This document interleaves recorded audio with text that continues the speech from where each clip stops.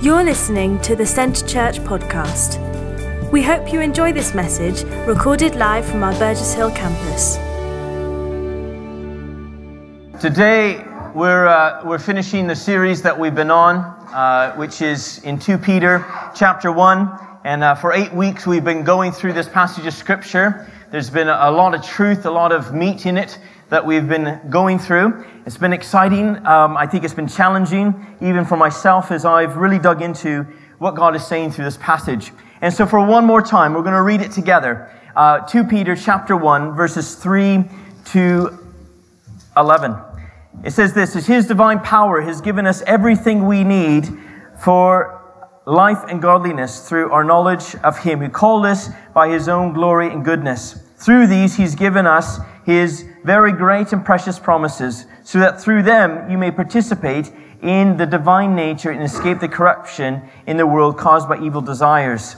For this very reason, make every effort to add to your faith goodness, and to goodness knowledge, and to knowledge self-control, and to self-control perseverance, and to perseverance godliness, and to godliness brotherly kindness or mutual affection, or most importantly, brotherly love, as we looked at last week. And to brotherly kindness, love.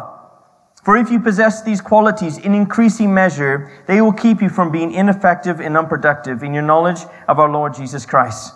But if anyone does not have them, he is nearsighted and blind, and has forgotten that he's been cleansed from his past sins. Therefore, my brothers, be all the more eager to make your calling and election sure. For if you do these things, you will never fall, and you will receive a rich welcome into the eternal kingdom of our Lord and Savior, Jesus Christ." And so this passage of Scripture, as we've looked at over the weeks, is God has given us everything we need to live this life. By faith, we receive everything. We receive the whole package. We receive His Spirit, we receive His Word, we receive all the things that we need. That is no longer actually, to live out the Christian faith isn't about our own strength, but actually it's all about Him in us, right? However, faith by itself is not enough. Yes, it's enough for salvation. Yes, we receive everything by faith, but now we need to put it into practice. It isn't enough to say, I just believe in God, but never have action, never have deeds, never have anything that kind of lives it out. But actually, our faith needs to be backed up by something else growing in us. You see, as Christians, we can come to faith, but then plateau. We can just stop growing, stop maturing. And that's when Peter's talking to the church, he said, I don't want you to be ineffective and unproductive. And I think Christians that aren't growing become ineffective and unproductive and do fall. Because we're either growing and maturing and becoming more like Christ, or we're not. And we're pulling away. In fact, if you think with God, it's kind of like canoeing up a stream. How many of you tried to canoe up a stream before? Nobody? Couple people? Okay, if you stop rowing, what happens? You start going backwards. It's a little bit kind of challenging, isn't it? We went, during our weekend away, we went canoeing up the little, where were we? The weekend away. Barcombe. Anyway, I won't even say it. My Canadian accent doesn't allow me to say it properly, so I won't even try. But anyways, we went canoeing up this little kind of river, and it was quite slow moving. I couldn't actually tell which way the river was going. But when you're up kind of more aggressive streams, you know, the minute you stop, you start going backwards. And so the same thing is with our walk with God. Either we're growing and becoming more like Jesus, or actually we're falling away. There's actually no middle ground for very long. And so God challenges us to make every effort to add to our faith these various virtues or these various things that help us to become all that He wants us to be. And so over the last 7 weeks, we've looked at goodness, we've looked at knowledge, we looked at self-control, we've looked at perseverance, we looked at godliness, and last week we looked at brotherly kindness or mutual affection, or actually what is in Scripture is Philadelphia, in the English kind of Philadelphia. Now it wasn't, as I said, it wasn't about cheese. It wasn't about talking about we need to make every effort to add Philadelphia cheese to our life. As much as I love cheesecake, I don't think that's what Peter was talking about. He was talking about this sense of our connection to one another's family, right? To be family, to grow in brotherly love with one another. And today we're looking at this last ingredient that Peter unpackages. That we love, that we add to our faith, love. Now love is actually, of all of these things, is the one thing that's actually also a commandment. In fact, Jesus, when he was asked, what is the greatest commandment? We read in Matthew 22, 34 to 40, this whole interaction that's there. He gives two things that we're to love, right? The greatest is to love the Lord your God with all your heart, with all your soul, and all that is within you. But the second is to love your neighbor as yourself. And if we do these things, we'll fulfill everything that God has asked of us. It's just that simple.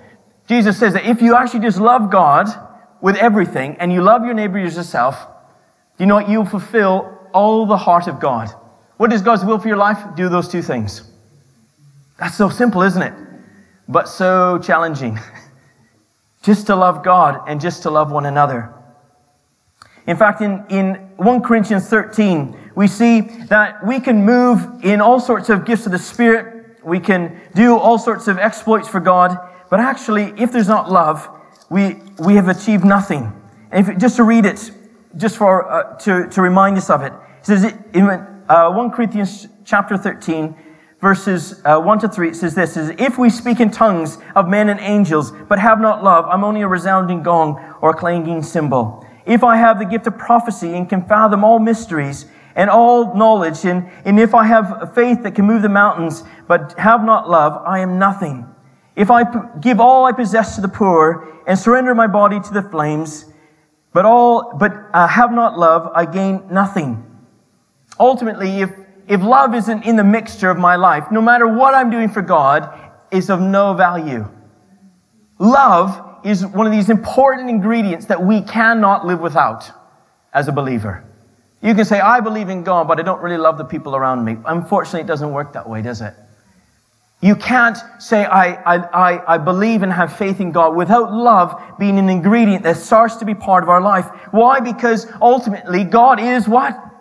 Love. And if His Spirit is living in us, that Spirit of love, of who He is, starts to dwell in us.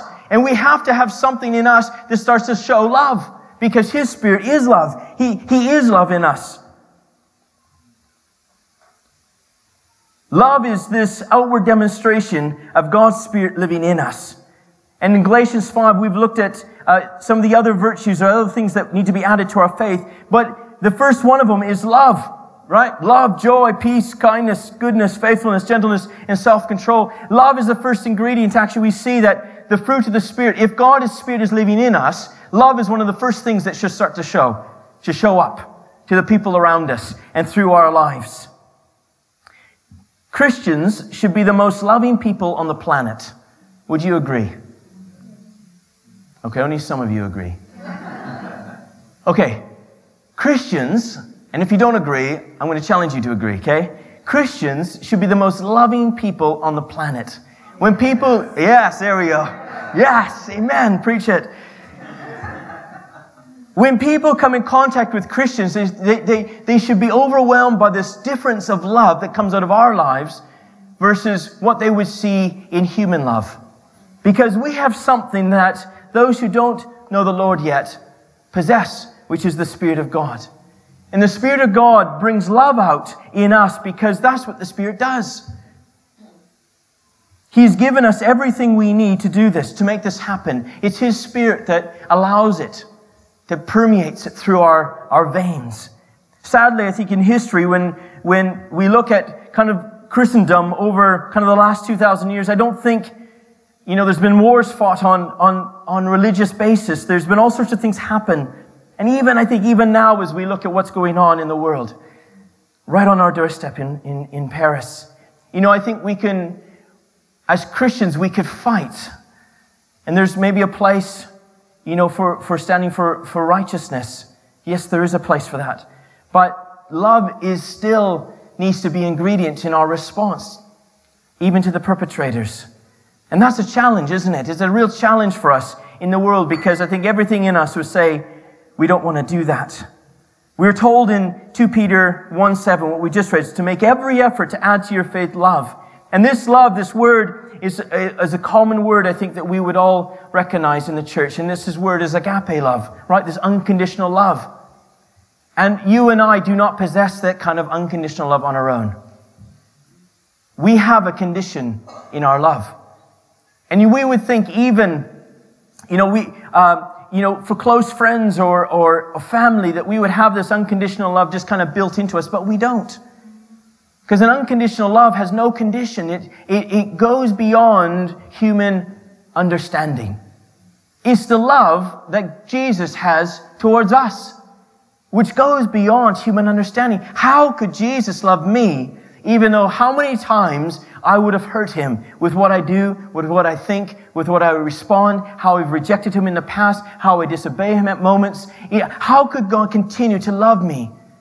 And even to love me to a point where it says that could we, there's this prayer that Paul has, that the church, that we would understand how deep and how wide, how high and how long is this love that Christ has for us.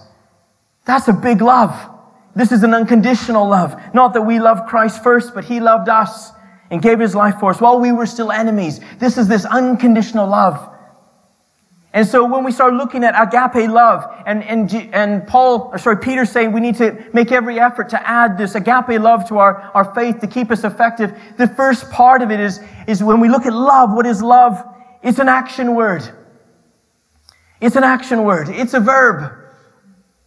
It's not an emotion. It's not a feeling. The world emphasizes love as a feeling, right? The problem is that feelings can change from day to day. We can love something and then despise it. We can love that chocolate cake until the third piece of the chocolate cake, and then we despise the chocolate cake because it no longer tastes good because we ate too much of it. How many have had that kind of moments before? Yes. I've had that experience a few times in my life where I think I've shared about Doritos in the past in the self-control element. And I've ate Doritos. The love-hate relationship I have Doritos, it just keeps coming. I eat them. I love them. And then I hate them because they make me feel awful afterwards. But they taste so good. This is challenging. Very challenging. But with people, it's the same way, isn't it? Sometimes we love people, and then the same people we love, they do things that offend us or hurt us, and the very people we once loved and adored, we now despise. It happens over and over in our lives. Someone says the wrong thing, something happens that we disagree with, and where we once were passionately we love this person, we fall out of love with them because our feelings dictate what the love is.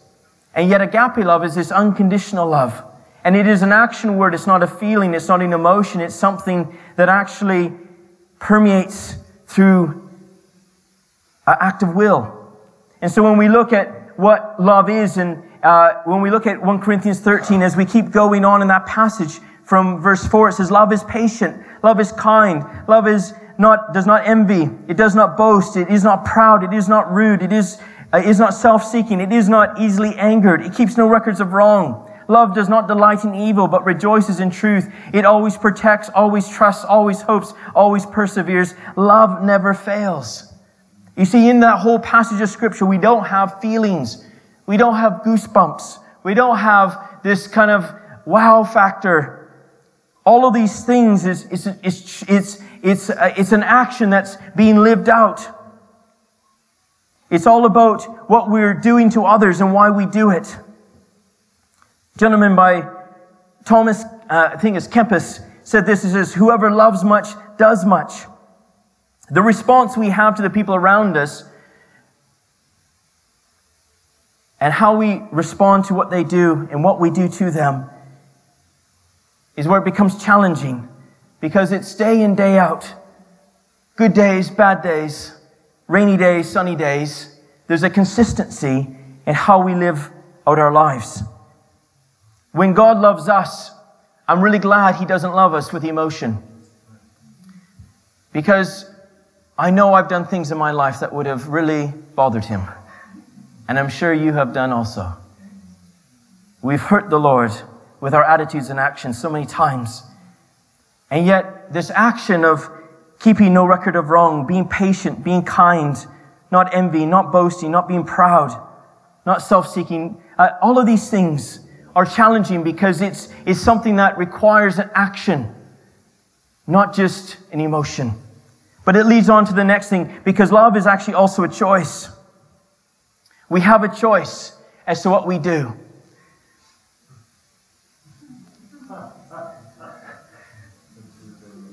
There's a red pill and there's a blue pill. Some of you will get this and some of you will not. I was debating as to whether even to bring it up and just thought the imagery could do the rest. There's a film called The Matrix. And in the film, there's this choice of choosing two realities between the red pill or the blue pill. Love is always a choice, isn't it? Love is always a choice. We have a choice as to whether we step into God's reality, into what God is wanting to do through our lives, or we choose to respond to our flesh, which is, one could be the red pill, one could be the blue pill. One way or another, we're choosing. We're always choosing in life. Nothing just happens. To show love is actually a choice. Our flesh will usually always have an opinion as to what we do in circumstances. I think no matter what happens to you, there's always a choice as to how we respond. And I think, for myself, it's easy to love the people that love me.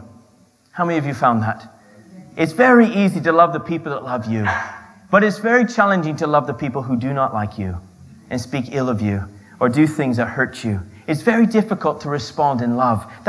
This is, to be honest, I think when we start making every effort to add agape love, I think it's the people that you despise the most in your life. These are the people we're talking about right now. When God is saying making every effort to add to your faith love, He's saying, I want you to make every effort to add love to the people that you do not like at this moment. Make every effort. Because it's easy to love the people that bring out the best in us, but it's difficult to love the people that bring out the worst in us. Or the people that challenge us, or the people that rub us the wrong way, or even inconveniences us. You see, when we have this picture of, and all of us, I'm sure, are very familiar of the Good Samaritan. How many have heard of the Good Samaritan? Yeah? And even if you're not a churchgoer, I'm sure you've heard about the Good Samaritan. You see, what was this whole passage of Scripture about? Jesus was being asked, what is greatest commandments? And was answered to love your Lord your God with all your heart, to love your neighbor as yourself. And the guy was wanting to justify himself. So he's asked, who is my neighbor, right? Who's my neighbor? To love your neighbor as yourself. Who's my neighbor? And Jesus then goes on in this passage of Scripture to really unpackage who our neighbors are. The neighbor in this Good Samaritan, actually, let's just read it. Do you mind if we just read it real quickly? I know some of you have not heard this story. No, I think you've all heard this story. Okay. We'll read it anyways. I've got the microphone. Okay. A man was going down to Jerusalem, to Jericho, when he fell into the hands of robbers. They stripped him of his clothes, they beat him and went away, leaving him half dead. A priest happened to be going down the same road, and when he saw the man, he passed by on the other side. So too a Levite, when he came to the place and saw him, passed by the other side. But a Samaritan, as he was traveling, came where the man was, and when he saw him, took pity on him. He went to him, bandaged his wounds, poured on oil and wine, and put the man on his own donkey. He took him to an inn and took care of him. The next day he took out 2 silver coins and gave them to the innkeeper. Look after him, he says, and when I return, I'll reimburse you for an extra expense you may have, or any extra expense you may have. Which of these 3 do you think was a neighbor to the man who fell into the hands of the robbers? The expert of the law replied, the one who had mercy on him. Jesus says, go and do likewise. I know that we all, as most of you acknowledge, have heard this story before, but actually what is loving? It's actually this choice of getting engaged and involving. It is showing kindness to those who hurt us. It's responding and keeping no records of wrong, but actually it's being inconvenienced to help. Again, to say that we love and to say I'm going to grow in love, but actually do not allow inconveniences to help people come upon our path, isn't really a demonstration of love. And again, James talks about this, right? Faith and deeds. If you see someone in need and do nothing about it, how can you say you have faith? Right? Why? Because faith needs to be lived out in this love. To turn a blind eye isn't necessarily what love is. The priests, the Levites, they kind of just went along with their work. And so for us, I think you and I, we both have this challenge of how we live this out. How do we grow in love? Because it is not an emotion, it's an action word. It is a choice that you and I have, but it also requires an object. Right? We're to love God with all we have, but I've shared this in the past, we love God, the invisible God, by loving the visible people. We can't say we love God, but don't do anything for the people around us. We only can demonstrate love in two directions. We demonstrate love to God by loving the people in which He's put upon our path. We know God, hopefully, but we have our neighbors. And our neighbors are all sorts of people in our lives. And I said it's not just the nice people, it's the people we just kind of meet on the street. It's the people that maybe come to the night shelter. You know, even this, you think, well, I don't really like getting up early. I don't like staying up late. Do you know what? It's what we do to the least of these, we do unto the Lord. And I don't mean to guilt you into saying, yes, I'll help you with the night shelter. Because that would be manipulating. But the scripture does say it. So you can take it up with the Bible, I guess. Take it up with the Lord. Pray about it. The thing is that helping and showing love is inconvenient. You see, we like the lovey stuff that we have something to gain out of the experience. But love, this agape love, is unconditional. The unconditional love that God has for us, we get nothing. It isn't about what we get out of the exchange, but it's what we give into it. Those who love much, give much, do much. Why? Because there's something propels them. There's this compassion in your heart that says, I can do that. I'm sure the Samaritan was inconvenienced by this whole situation. I'm sure he was probably late for his evening meal. I'm sure he probably had to be inconvenienced financially by this whole thing, as we saw, with no repayment. But you know what? He demonstrated what Jesus was looking for. And you and I, we all have a story to play. We all have a part to play in this. Who is your neighbor? Can I just tell you, it is not just the nice people that you like. It is the people around us in this world that need to know the love of Jesus working its way out through you. It's the people in Brighton who are homeless. It's the people in Burgess Hill that need help. It's the people in Hayward Heath that need to know that there's someone that cares for them. We heard Emily share 2 weeks ago about this lady who she's just befriended. And her saying, no one's ever loved me before. No one's ever accepted me before. Wow. Church, there's so many people living around us who've never felt love before. An unconditional love. Sometimes the most prickly people that we meet are the people that need love the most. And often they're the people everyone else rejects because of the prickliness in their lives. You know what? Can we get past that? Can we be the church? Can we be the people that say, you know what? Even though you're prickly towards me, I'm going to keep loving you. You're going to be so annoyed by me because I'm going to keep showing kindness, even though you're nasty. Remember, you and I are the hands and feet of Christ in this world. Our Christian witness is effective when it's accompanied by our actions, our love, and not just by words. There's something that needs to be tangible to our message when love is the underlying tone that people pick up off our lives. And that isn't just verbal, it's demonstration. Again, love is this action. We need God's help. We need a dependency on the Holy Spirit. And again, I am in this with you. There's so many opportunities I have to demonstrate love, and I choose to opt out to what my flesh says, saying they're not really nice. I'm busy. This will be inconvenient if I engage in this moment. But you know what God says? I want you to make every effort to add your love, my love, into your life. That people would see the fruit of love coming off your tree. They would recognize the fruit. You see, it's the fruit that demonstrates really where our heart is, isn't it? And that's the challenging bit of this whole thing. And this is why I think when we look at the scripture, in each of the weeks we've looked at it isn't about us trying harder, but it's us pressing into God more. Saying, God, I need your love, so I have something to give. And even the people right now that come to mind that really are irritating me or really challenging me, or a situation I could intervene, but I don't know if I should. We need God's love to help override those other emotions that would stop us from doing the right thing. In all of us, we have this amazing Holy Spirit who convicts us and challenges us in those moments what we should do. And it's easy for us to rationalize why we shouldn't do that. How many of you have kind of done that at moments? You know you should do this, you know you should respond this way to that situation, but your rationale quickly kicks in saying why you shouldn't, and then you kind of just go on. Could we be the people that just dare to just listen to that voice, choose to take the pill of love, and say, I'm going to choose for love right now, even though everything in me wants to choose to not love right now. Jesus has given us everything we need for life and godliness, and this includes love. Where we lack, He can supply.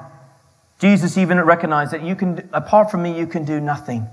We cannot love as He calls us to love, but in Him we can. And that's the good news. We can't do this on our own, but with Jesus we can. My prayer is that as a church, we would be the most loving, embracing church there is. The people would know us by our love. Right? In fact, that's what we see in Scripture. Jesus said, they'll know that you're my disciples by your love.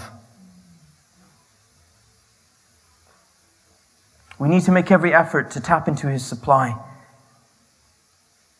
We can pray, God, give me the love I need for this person, this situation. Again, I think even the troubling things that happen in the world, sometimes it's easy to take a human response to want to hurt the people who hurt the people maybe that we're close to. And yet, that's not necessarily God's plan, is it?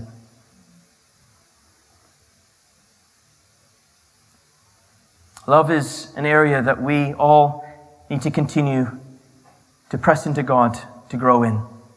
And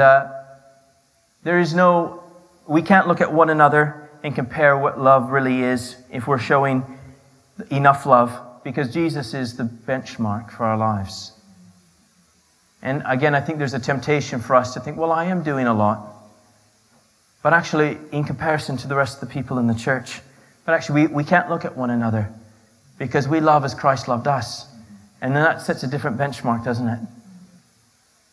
That becomes challenging, and that becomes outside the sphere of what we can do. I can love as Tom loves, but I can't, or David loves, or Hannah loves. I probably can do that, maybe, though they're quite amazing people. But I can't love as Christ loves without His help. And God wants us to move in our lives in the supernatural. And I think, again, in order for our lives to be effective and productive, love needs to be an ingredient that we have in our lives, isn't it? We can prophesy, we can see healings, we can see all those things, but if love isn't part of that ingredient, for everyone else in the world, it means nothing.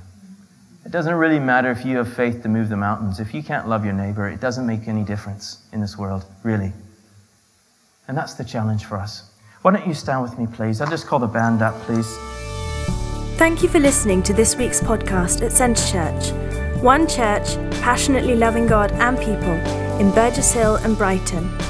To get the latest news or for any other information, check out our website at www.centrechurch.uk.